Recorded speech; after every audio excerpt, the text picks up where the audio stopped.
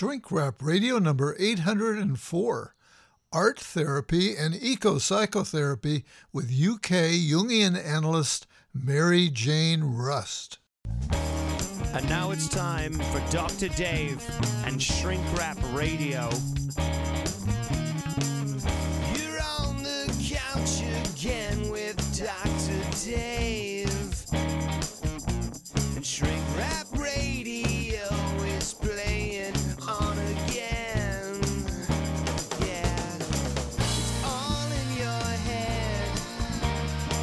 It's all in your head. Shrink Wrap Radio. Shrink Wrap Radio. Shrink Wrap Radio. Shrink Wrap Radio. It's Shrink Wrap Radio. All the psychology you need to know and just enough to make it dangerous. It's all in your head. And now here's your host, Dr. Dave.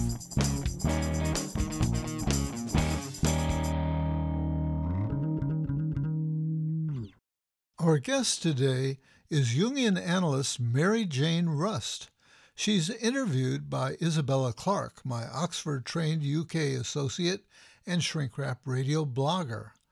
Mary Jane Rust is a Jungian analyst and art therapist. Alongside her therapy practice, she teaches eco-psychology, a growing field of inquiry into our complex relationship with the earth, our home. Her publications include her 2019 book, Towards an Eco-Psychotherapy. Mary Jane grew up beside the sea and is wild about swimming. In the interview, she recommends the 1995 book, Eco-Psychology, Restoring the Earth, Healing the Mind.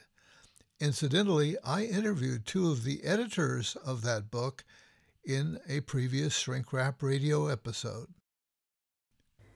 Hello, this is Izzy Clark. I'm doing the interview this week on behalf of Dr. Dave. Our interviewee is Mary Jane Rust. She is a Jungian analyst and art therapist. Alongside her therapy practice, she teaches eco-psychology, a growing field of inquiry into our complex relationship with the earth, our home. Her publications include Towards an Eco-Psychotherapy by Comfort Books in 2019. She grew up beside the sea and is wild about swimming. Now, here's the interview. So with me today is Mary Jane Rust. Mary, welcome to Shrink Wrap Radio. And you've written a book that I really enjoyed reading called Towards an Eco-Psychotherapy. And we'll mainly be talking about that. But first of all, I thought it would be great to find out how you found yourself in this field, how you got here. Well, it's a very long story how I got here. I'll try and just give you the headlines. So I grew up in the country. My dad was a miller. So I was very much embedded in the farming community. But I'd always had a very strong interest in psychology. So piece those things together and you can understand that later on, when I discovered the field of eco-psychology, I was absolutely overjoyed. But one of the things that sort of, I got very involved with being in my own therapy and training and so on. And then I went and spent some time in Ladakh, traditional culture on the Tibetan plateau in 92 and 93.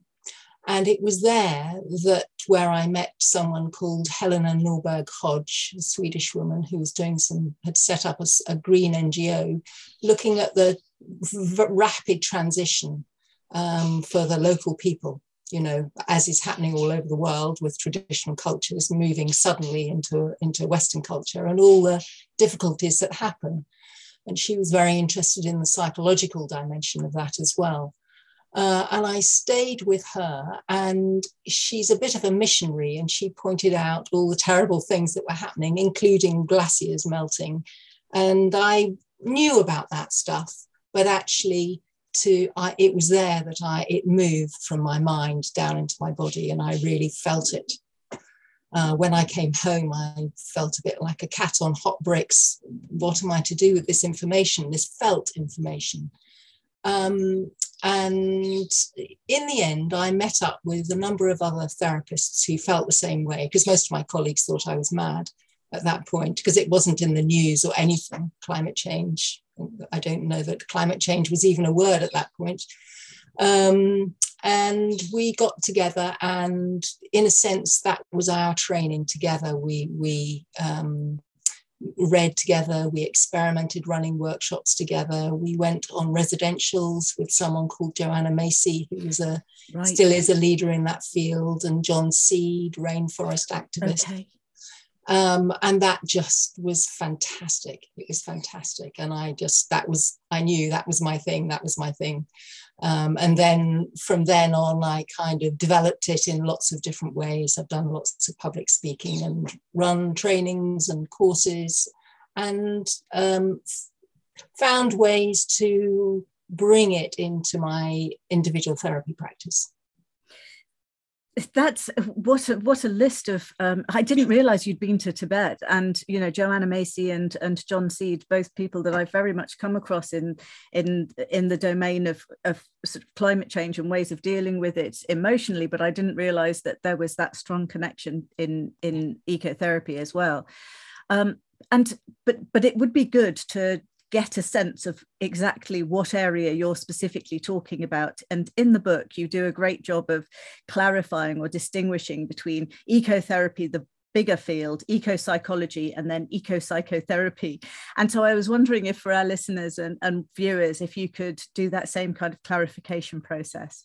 Well, I'll start with ecopsychology, because that is really the field of study, which emerged, well, I would say it probably started emerging in the mid-1900s, but as an actual word, it emerged in the mid-1990s with an anthology edited by Theodore Roszak and Mary Gomes and Alan Canner. And that's still today a really well worth reading anthology, because all the chapters are written by leading thinkers in the field, and they've gone on to write books.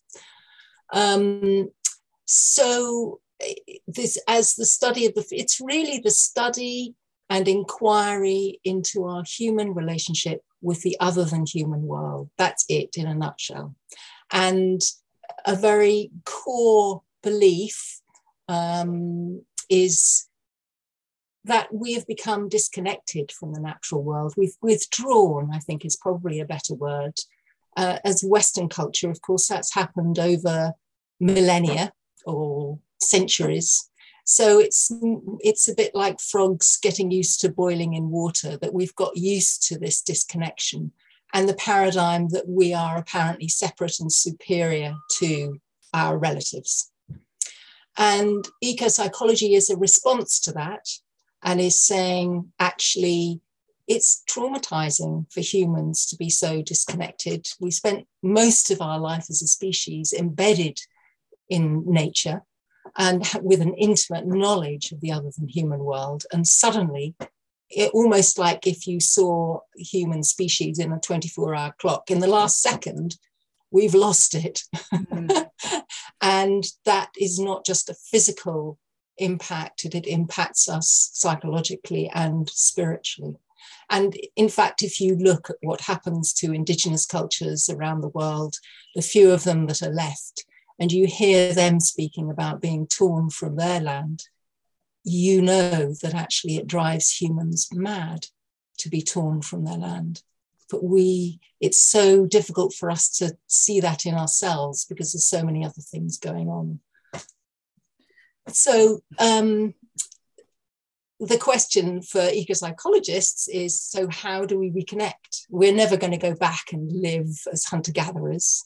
So what does it mean to reconnect with the other than human world in our modern lives? And that's a very complex question, and I think there's lots of different answers to that. So then there's the practice of ecotherapy is the practice of ecopsychology, and there's lots of different forms of that: wilderness therapy, equine assisted therapy, horticultural therapy, actually, which has been going on for a long time. And in all of these different manifestations, It's recognizing the healing power of nature for humans, how it soothes, it gives us a form of self-soothing, it helps us become more embodied, it regulates our emotions. So in a sense, that's what horticulture therapy was all about. Just take people out into nature and get them growing their vegetables, and they will automatically get better. So ecotherapy uses that healing quality. Ecopsychotherapy is more like taking psychotherapy outdoors. Mm-hmm. And I forgot to add that, of course, all those other forms of ecotherapies are practiced outdoors, and it's a big thing. You know, this only happens outdoors. As an ecopsychotherapist, I would say it's also about what happens internally.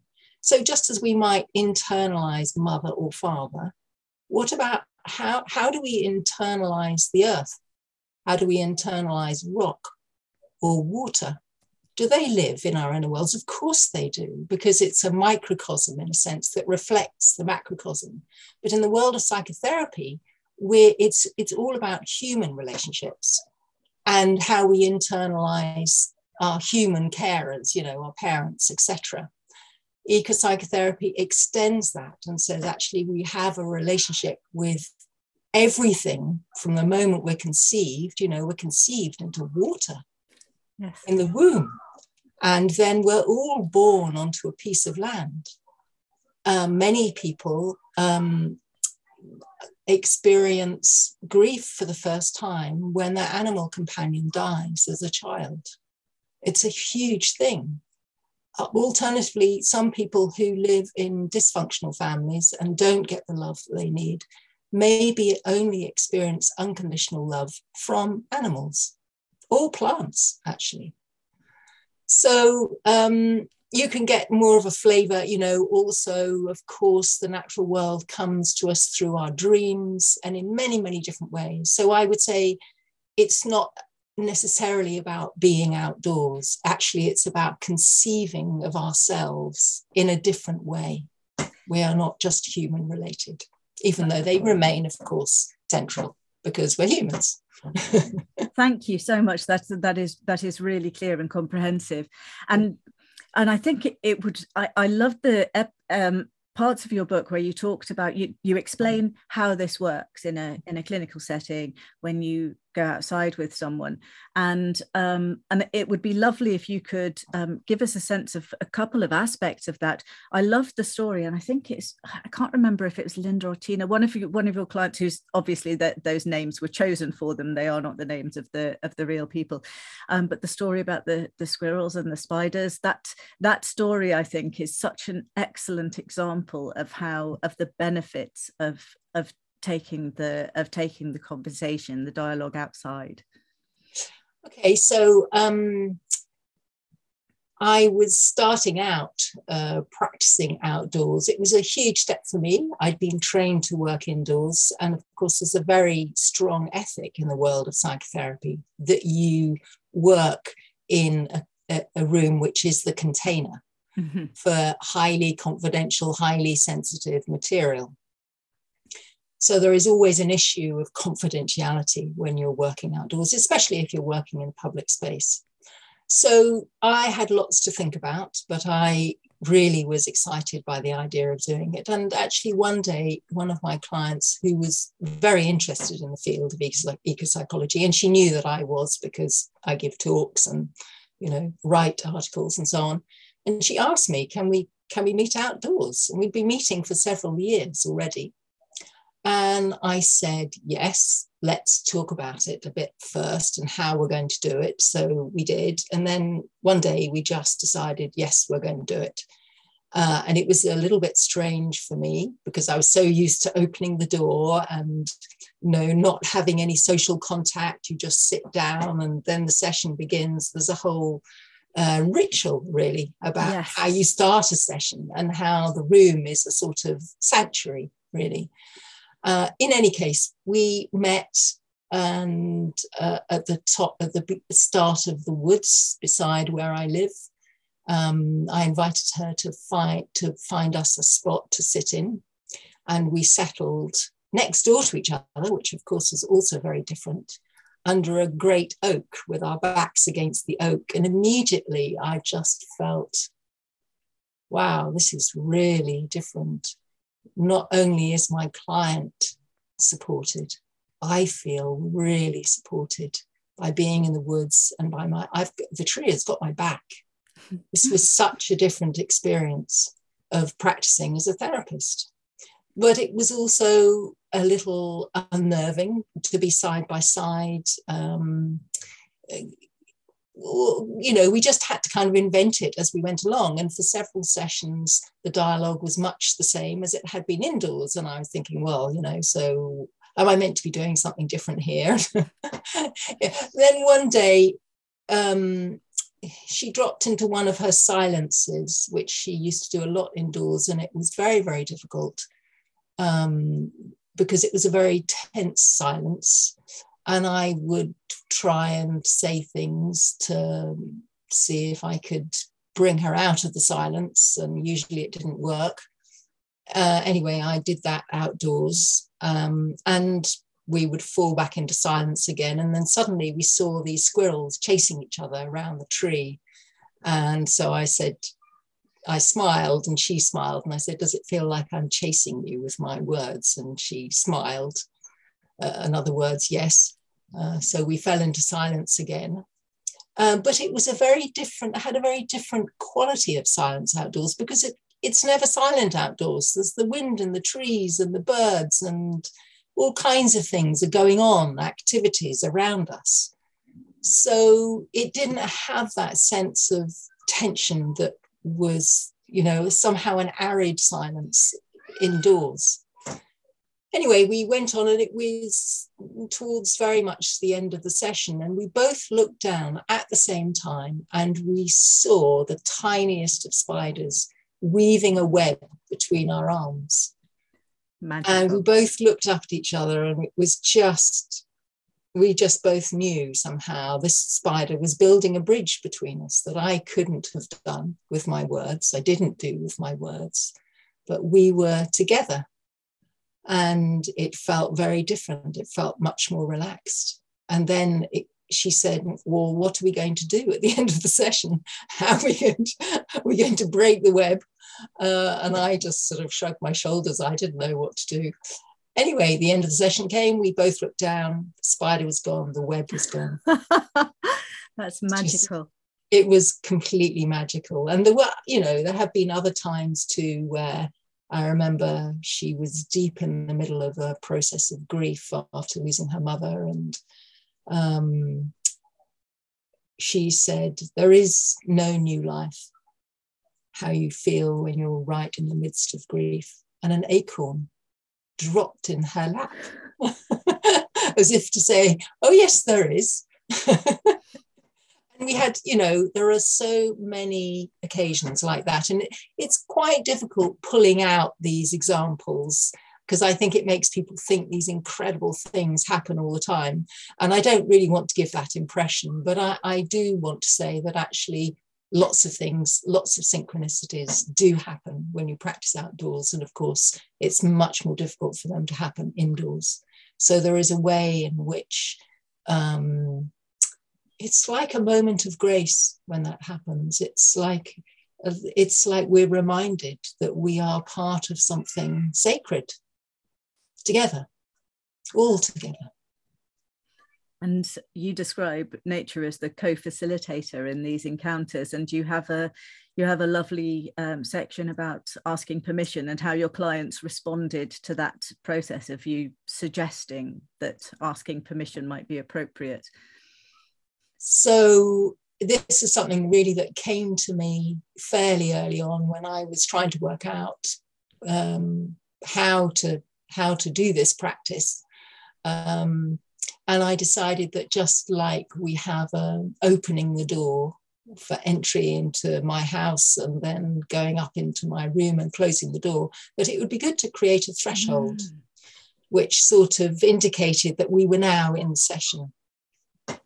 And one of the things I do before we start is to say, once we've crossed that threshold, everything and everyone that comes to us is part of the session and holds meaning, as if we're in a dream.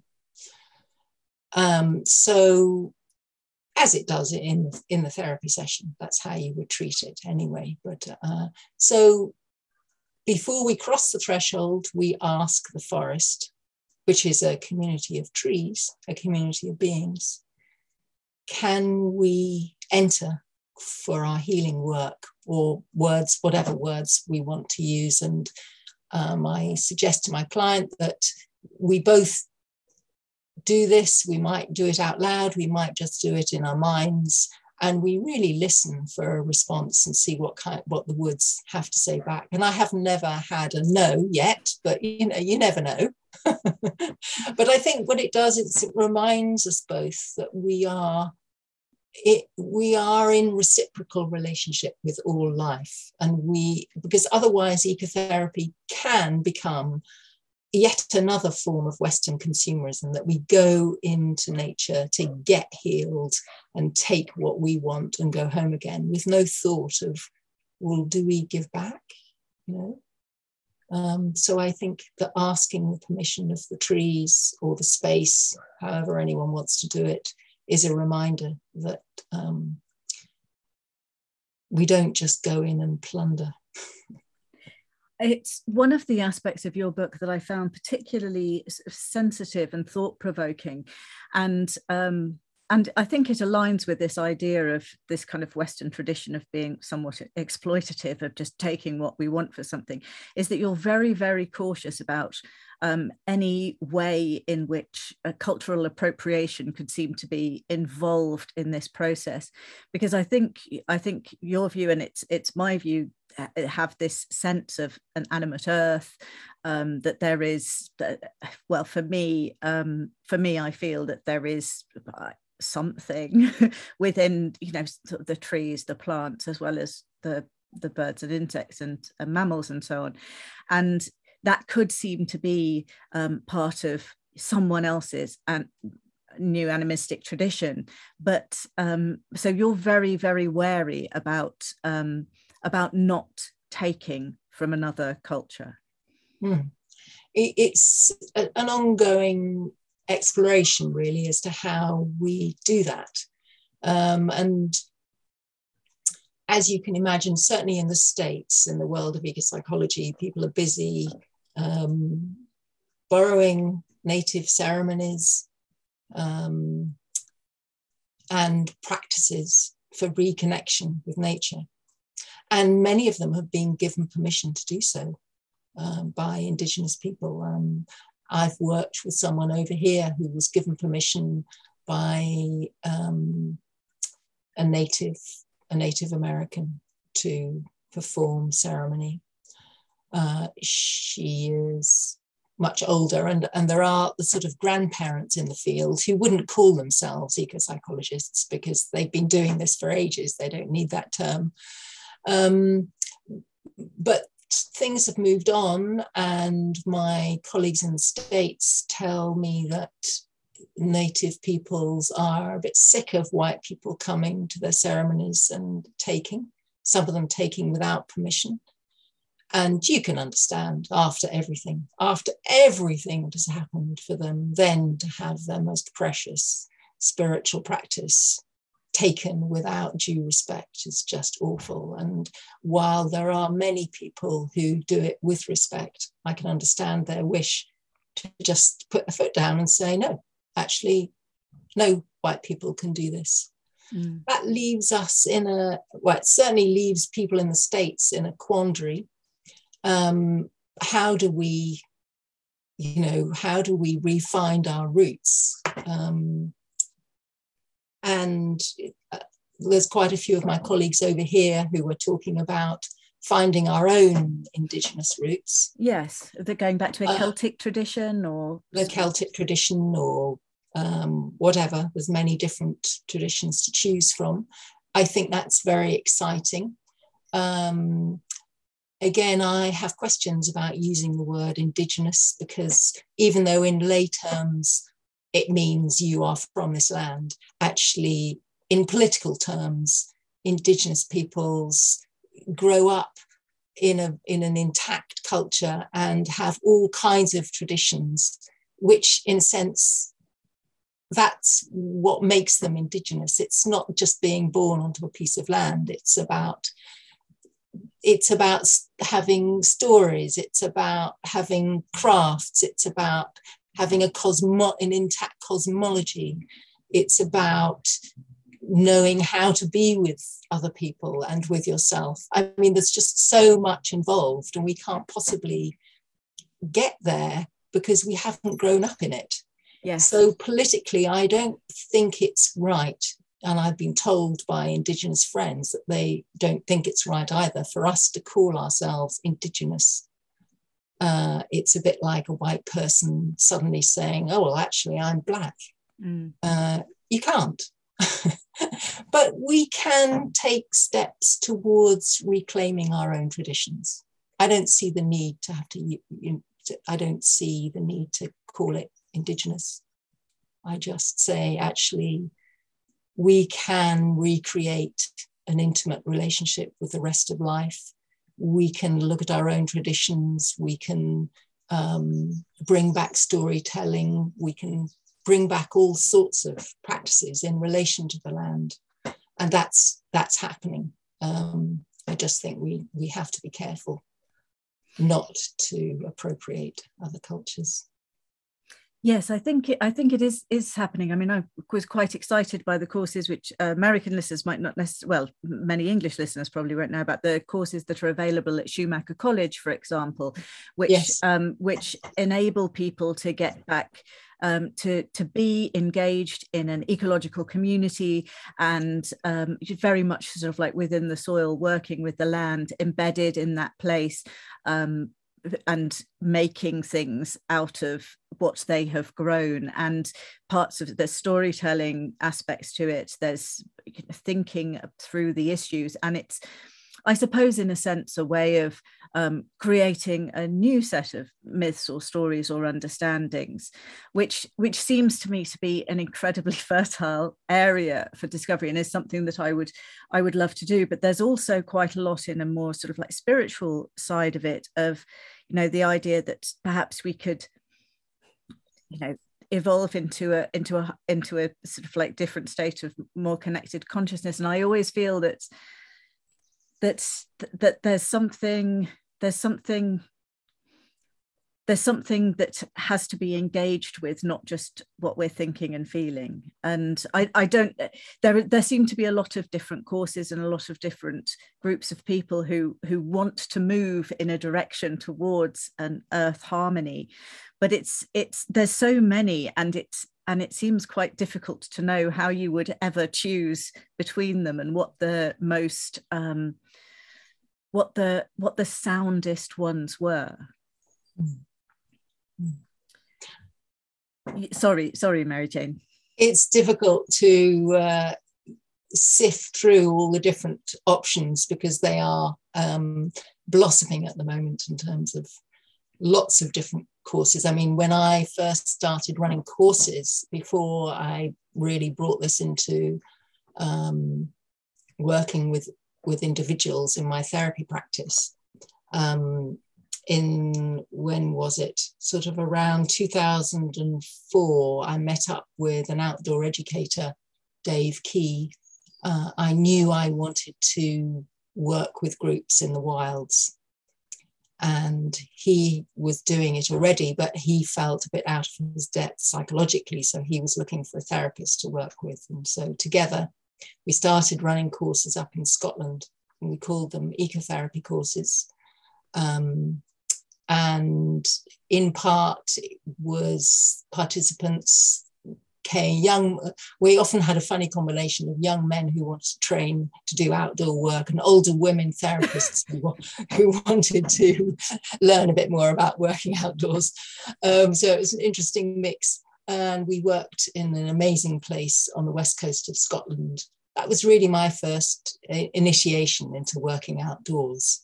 And that was one of the very first ecotherapy courses to appear on the scene in this country, although they were certainly happening in the States. And of course, there were others happening that certainly weren't called ecotherapy. So people have been running quote, vision quests for a long time, things like that. One of the aspects of that people could bring or could feel was particularly appropriate to bring to someone who worked outside or with nature as a co-facilitator might be the area of eco-anxiety. And I think that's something that you feel quite strongly about. Yes, actually, I want, first of all, though, I want to return to your word of nature as co-facilitator, because I think it's an issue. It's an issue for me anyway. It's a phrase that's used quite a lot. Think that, say, with me and my clients and with our backs against the oak tree, I'm happy to think of the oak tree as hopefully helping us together with the therapeutic work and the beings in the forest. But when you think of nature, it's such a funny word, really, because it means so many different things. In its widest sense, nature with a capital N is everything. It's the greater whole. And for me, because I see nature as infused, it's not just a biological entity, it's infused with spirit or energy. It's alive in the same way that we're alive. I would say, I'm an animist in a way that I would say that other beings have consciousness, different kinds of consciousness. Don't want to get into the argument of human, what is consciousness is very complicated, but I think we all dwell in a conscious whole. And so to start calling that my co-facilitator seems a bit grand. Yeah.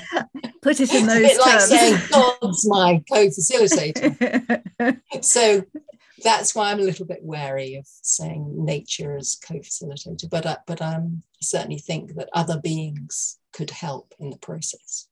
So you asked about eco-anxiety, which is, I think, has been very much in the media in probably the last 2 or 3 years at least, increasingly, and it's a word now that's come right into the mainstream. And I suppose the first thing I want to say is that I'm very wary of it becoming a kind of medicalized term, as if people who are suffering from eco-anxiety need to go and see a therapist. Well, I guess if it's got really bad and you're unable to function, then probably therapy is a good route. But for goodness sake, find a therapist who's sympathetic and knows about ecotherapy, because many therapists don't work in that way. And they might mistakenly think that the anxiety is really about your dad or your mum and not really about the world. So really, I'd rather think of it as a healthy response to a sick situation, a sick society. That we are in a crisis. We are in a very extreme environmental crisis with no apparent turning it around. I mean, lots of people are trying, but it all feels a little bit too little and too late. Maybe it will turn around in the end, you never know, but it doesn't look like that at the moment. So no wonder people are frightened. And then, of course, you can't really separate it from all the social crises going on at the moment. The crisis in Ukraine is going to contribute, it's the main producer of wheat. It's going to contribute to the ecological crisis. And of course, war in this kind of war is contributing to carbon emissions. So everything all goes in together. These crises are inseparable. But when someone comes to me with eco-anxiety, I suppose they simply need to be listened to in the same way that I would listen to any other anxiety. It's helpful to name, in a sense, it's an umbrella term. And of course, then you find underneath that actually the person is fearful, is angry, is despairing, feels helpless, feels hopeless. There are all kinds of ways in which naming what's going on can really help someone move through it, accept that it's there, make friends with it, and allow it to move away. Unlike most other anxieties, this is something that is not going to actually go because the situation isn't going to go. So then we have to think about how can we actually practically help it? But I wouldn't rush to a practical solution to begin with. As with any psychological problem that someone brings me, I wouldn't try and give them a quick fix. We want to talk about it first. And maybe it does relate to other anxieties that the person is having. But eventually, there may come a time where that person also wants to take some sort of action, because that may relieve some of the anxiety. So getting involved with the numerous different groups that are taking action, maybe it's planting trees, maybe it's joining Extinction Rebellion. There's numerous different ways in which people can get active, but not, I would say, don't try and jump into it too soon. That's always my response to everything, is to try to respond to it immediately rather than taking due time. In your final chapter of the book, and I think this sort of leads on somewhat, you'd say, and let me just sort of quote a sentence that I've got written on my screen: "Our task now is to restore balance in ourselves and in the collective. This means paying attention to both individual and collective action. This is where I place my hope, that whatever the future outcome, whether we find renewal of life on Earth or whether humans and many others of our relatives become extinct before the end of the century, we can still work toward restoring balance as far as possible. Repairing our relationship with others is always worth attending to right to the end." And I found that is the call, it seems to me, to have this change of the way that we think about nature with the capital N, and feel ourselves to be part of it, rather than the sort of stepchildren that we seem to think we are. And do you suggest that you feel that ecopsychotherapy can play a part in this kind of transformation? I think it can. And actually, what I'd like to add to what I was just saying about eco-anxiety is that really people who are concerned about the crisis, it's much, much better to, rather than going into therapy, to band together with other like-minded people, go to a climate cafe, for example. And somehow we can do this, we need to do this together.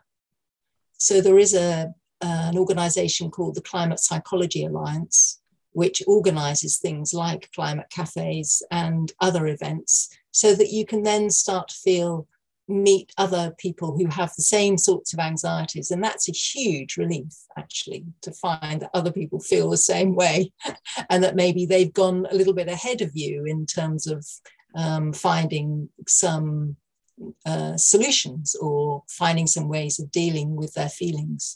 So I would really highly recommend that. And I'll also talk about websites later. But I think, yes, there is a transformation that's possible. I've certainly found that in my own life. Mm-hmm. And I think there are several key things for me in this. The first is how difficult it is to sit with the grief for what's happening to our world. At the same time, finding places of hope. And it's not really even hope, I would say. It's more like, actually, there are places where I can find joy, and there are places where I can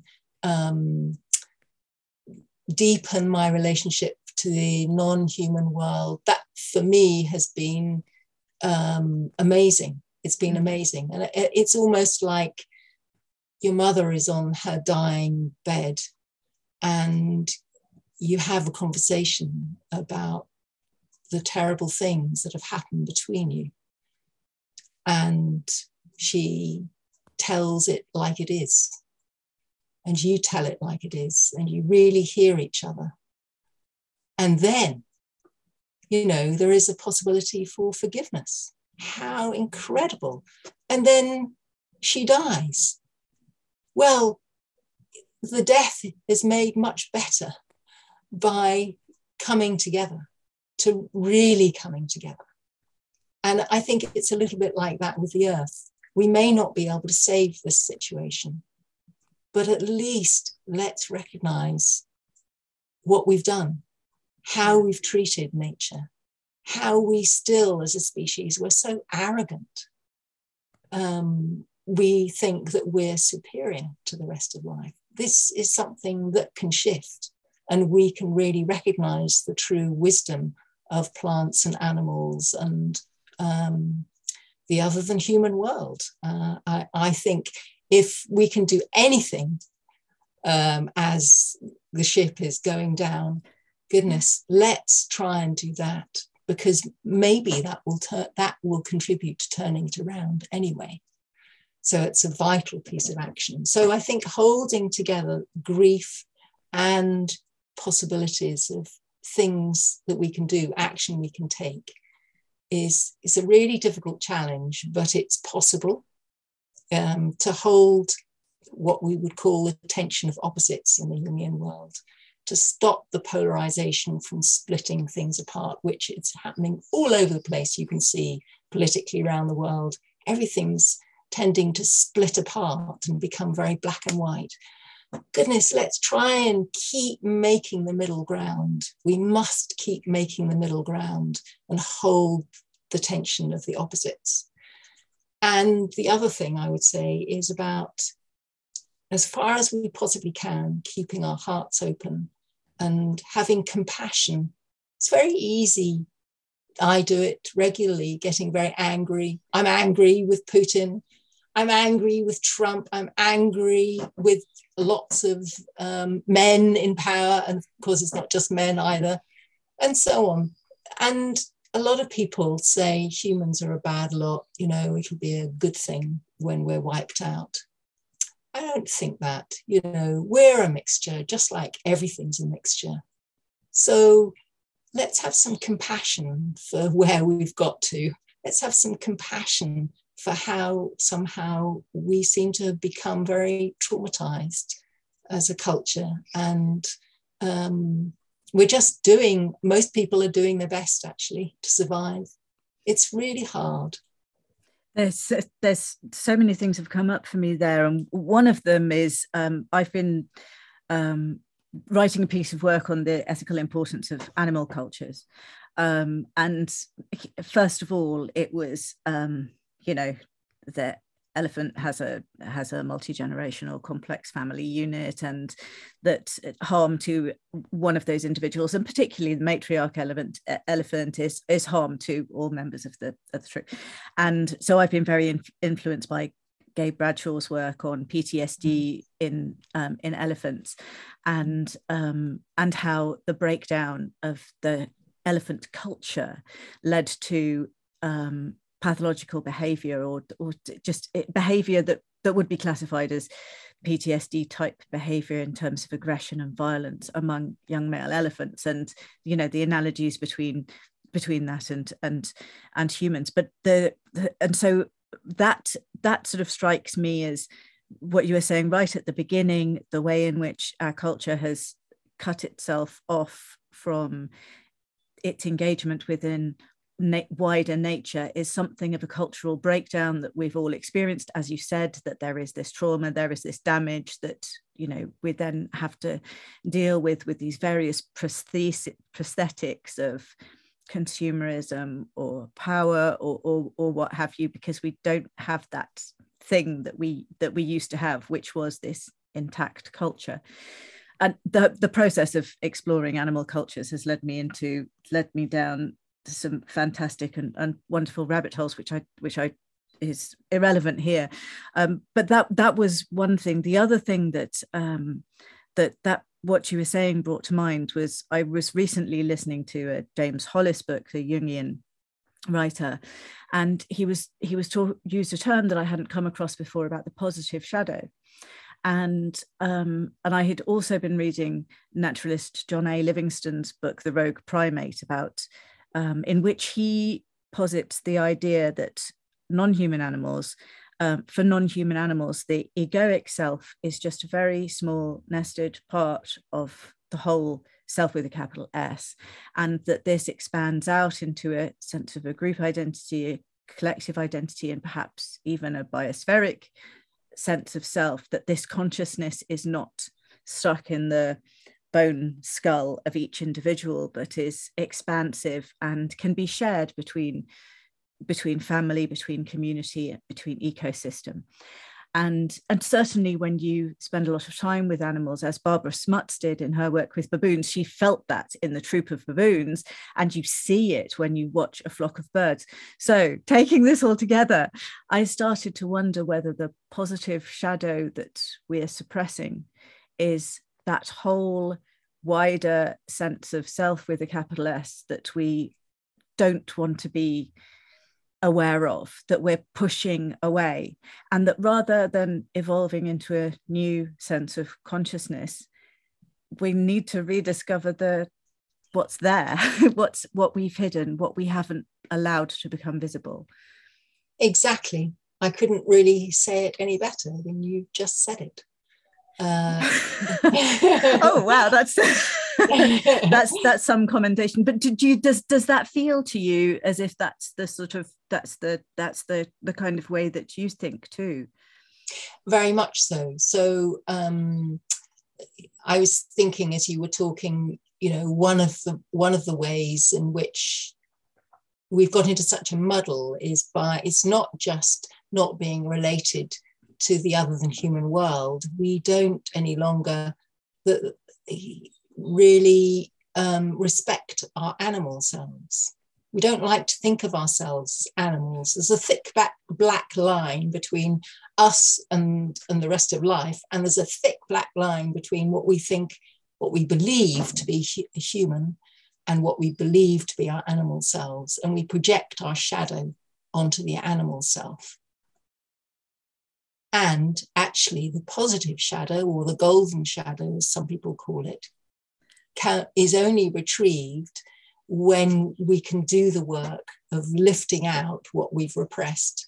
And in that is buried all the stuff that we're scared of. Like, for example, most people think of our animal selves as these, like a werewolf, aggressive, wild, uncontained, sexually disinhibited. I mean, animals, maybe they are a bit like that sometimes, but most of the time they're not like that. And actually humans are like that a lot of the time too. Humans get aggressive because generally they're defending something, and so do animals. And so on. You can go on and on and on like that. So once we've taken that out of the bag, then we can begin to see, so I've packed away not just my wild aggression, but I've also packed away my sensual nature. I've packed away my intuition. I've packed away my instinct, because somehow they've all got baggaged away under the same label of animal, and I don't trust it. That's what's happened in our culture, that we've retreated from our bodies, and apparently the mind is the only thing now, the rational mind is the only thing to be trusted. Intuition got burnt at the stake. And even though the advertising industry will tell you that we rely on it all the time, we don't like to admit that we rely on it, not really. Jung has this way of thinking about the mind in terms of 4 functions: thinking, feeling, sensation, and intuition. And so it's really the thinking that's up here in the mind, and the sensing and the intuiting and the feeling are all located in the body. They're all bodily functions. And we need all of them to steer the ship, as it were. They all need to be at the table for all our decision making. And in fact, that often happens without people really admitting it. You know, if you go and buy a house, you're going to step in and you're going to get a feel of it. Or an intuition comes in, you think, well, no, not that one. I don't think it's not the right time. Can I ask you, I've always been a little bit confused with the thinking, feeling, sensing and intuiting, because I haven't been able to distinguish the other ones. I mean, I know what thinking is, and I think sensing is about the senses, isn't it? Exactly, yeah. But what's the difference between feeling and intuiting? Well, it's a very good question, and it might take me rather a long time. Oh, sorry. Well, I got the impression from one of Stephen Hardin's latest book that maybe feeling was about the kind of value of something, whereas intuiting was about an understanding. Yes, something. Yes. Is that? But I think the main thing is that all of those things have been packed away, and actually they are part of our animal nature. Animals are very good at picking things up, at intuiting things. I mean, obviously they're very good at sensing things, we know that. But we are too, and we can develop those capacities. They're like muscles that we've forgotten how to use. We can really develop them. I'll just ask you one more question, Mary Jane, before I then ask you to consider if there's anything that you wanted to particularly bring up before we go. But my last question is about the non-animals, and I get the impression from what you've been saying that the tree world, the plant world, is equally as important to you. I feel that, and one of the things that I've been struggling with lately is that when the moral circle expands to include all sentient beings, that still to me seems like it's just not going far enough. And I find it quite difficult to sort of articulate that. And I don't know, but either in the eco-psychology aspect, the study, or in any of the work you've done with clients, whether plant or vegetation is as influential as animals and birds have been. I think it's different for different people. I used to see someone who had quite a severe eating problem, and along the way she developed a passion for gardening, which she'd never tried before, and of course it was very soothing and helped her eating problem. And then she got an allotment, which for any listeners outside the UK is like a community garden where she was able to grow her vegetables, and the plants started to speak to her. The plants started to say, you know, I need to go here, or you need to give me this supplement, or, you know, whatever it was. I'm sure it wasn't a supplement, but anyway, the plants would tell her what they needed. So she just had a natural gift for listening to plants. Whereas I think I have been more animal-centered, and in my eco-psychology journey, I've needed to learn more about listening to plants. Trees, I think, I've always had a love for trees, but actual plants. So I think different people sense different, are closer to different beings. But, you know, there's a lot of green-fingered people out there in this country who talk to their plants. I genuinely felt that after the tree surgery that I thought had killed my aged lilac, I genuinely felt that my sort of expressions of love and compassion helped bring her back into life. Yes. There are some amazing stories like that, actually.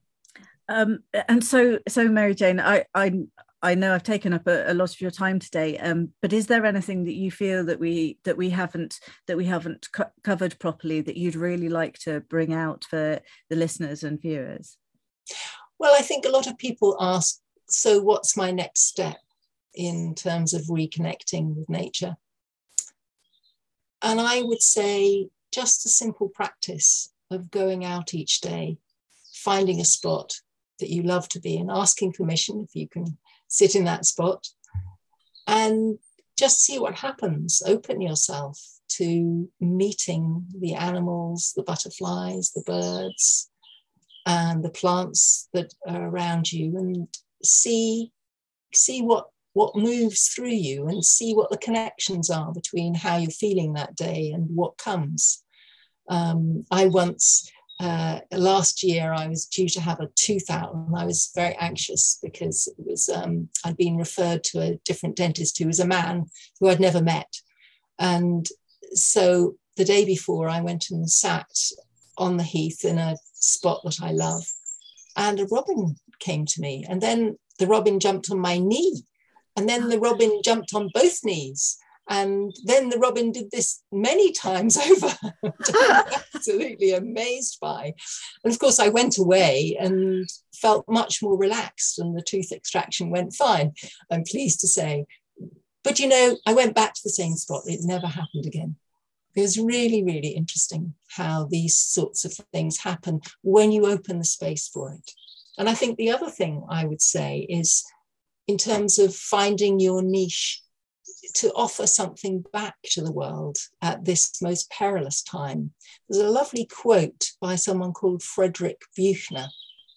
Wouldn't necessarily use his language, but anyway, he says, "The place God calls you to is where your deep gladness and the world's hunger meet." And I just think that's such a beautiful quote. It is. That go and do what you love doing the most in the service of the earth. Don't go and do what you think you should do, because you'll get burnt out. Think about your gifts and think about what you really love doing, and bring that joy to the earth in some way. Everyone will find a different way of doing it. If your passion is trees, go and plant trees. If your passion is being a community person, go and speak to people about what's happening. Find a way, join a group, so on. There are just countless ways to offer, to be in service. That's beautiful. A lovely place to end. And I know that earlier you'd mentioned some websites, so perhaps if you email them to me, we can add them to the show notes. So I can put a note to say that you suggested that people had a look at these. Mary Jane, thank you so much for your time, and we've been delighted to have you on Shrink Wrap Radio. Thank you.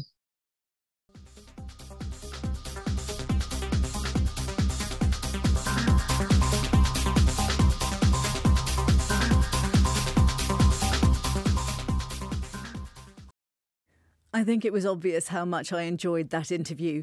Mary Jane Rust's generosity and depth of knowledge shone through. In the show notes, you'll find details on the book she mentioned and some web pages that she recommends. Her book, Towards an Eco-Psychotherapy, is quite short but rich in ideas. I think that her view that our disconnect from nature, with a capital N, as she said, is like an unhealed wound, is very persuasive. In her book, she writes, quote, "Psychologically, we could say that we have not yet come to terms with our ambivalent relationship with the rest of nature. Nature, as the great mother, is both the ever-generous and bountiful mother, as well as the terrible mother who causes suffering and takes lives. In protecting our experience of the good Mother Earth, we tend to split, resulting in idealisation and denigration of nature. Idealisation is apparent in phrases such as "I love nature," while rats, slugs, spiders and viruses are denigrated and receive many unwarranted projections. Perhaps one of the most difficult aspects for Western culture is to accept that we are totally dependent on the earth for all our needs. Being in touch with how small we are in relation to the great body of the earth exposes our vulnerabilities and the fact that we are not in control." End of quote. In contrast to this disjointed state, she explains that, quote, "Eco-psychotherapy recognises that we are part of a larger whole, a living and aware web of life, an animate earth. All beings are interconnected and interdependent and live within reciprocal relationships. We are part of a system of nested relationships. Human healing is inseparable from restoring the earth." End of quote. Mary Jane further adds that an eco-psychotherapist needs to be familiar with their own process in relation to the earth. So this could include knowing one's own earth story, spending time outdoors, knowing what's happening to the earth, and inquiring into one's own responses. I didn't know a great deal about ecotherapy before reading this book. Having done so, I feel very drawn to it. I can see how it works well within a Jungian framework, but it appears to mesh equally well with any other approach. I meant to ask if she had found that her clients shifted their attitudes to nature with a capital N, and I wish that I had, as I'm sure that would have brought up some fascinating aspects of the work. I hope you enjoyed the interview as much as I did, and I thank Mary Jane for her time, and thank Dr. Dave for this spot in the schedule. Hey, Dr. Dave, this is Chaz Frankie in St. Louis, Missouri, and I was recently thrilled when I was in my classroom and heard some of my students mention that they have been listening to Shrink Rap Radio as well. As a professor in the Master's in Social Work program at St. Louis University, I realized that you've contributed greatly to many of the things that I present, and I thought it was time that I also contribute something back. So I was very glad to be able to make a small donation to Shrink Rap Radio, as you've contributed so much to my learning, my teaching, and my profession. I really do appreciate it. Thanks, Dr. Dave. Thank you, Charles Frankie, there in St. Louis, for your donation and encouragement. And of course, thanks to all you other monthly supporters. Your regular donations are always so very welcome. By the way, I'm happy to let you all know once again that Shrink Rap Radio is now available on Spotify. Look for SHRINKRAPRADIO.com. With that, once again, time to shrink wrap it up. Thanks to my London associate Isabella Clark for finding Jungian analyst and ecotherapist Mary Jane Rust and bringing her to us. Isabella brings a lot of value to the show by bringing us guests that I would never have known about and using the interview skills she has honed over the years as a UK sportscaster. Next week, my guest will be Bill Knecht, LCSW, speaking about his book, The Accidental Therapist, sharing over a half-century of experience and insights to facilitate positive outcomes. So once again, this is Dr. Dave reminding you to be kind to yourself, others, and the earth. You've been shrink-wrapped by Dr. Dave. All the psychology you need to know, and just enough to make you dangerous.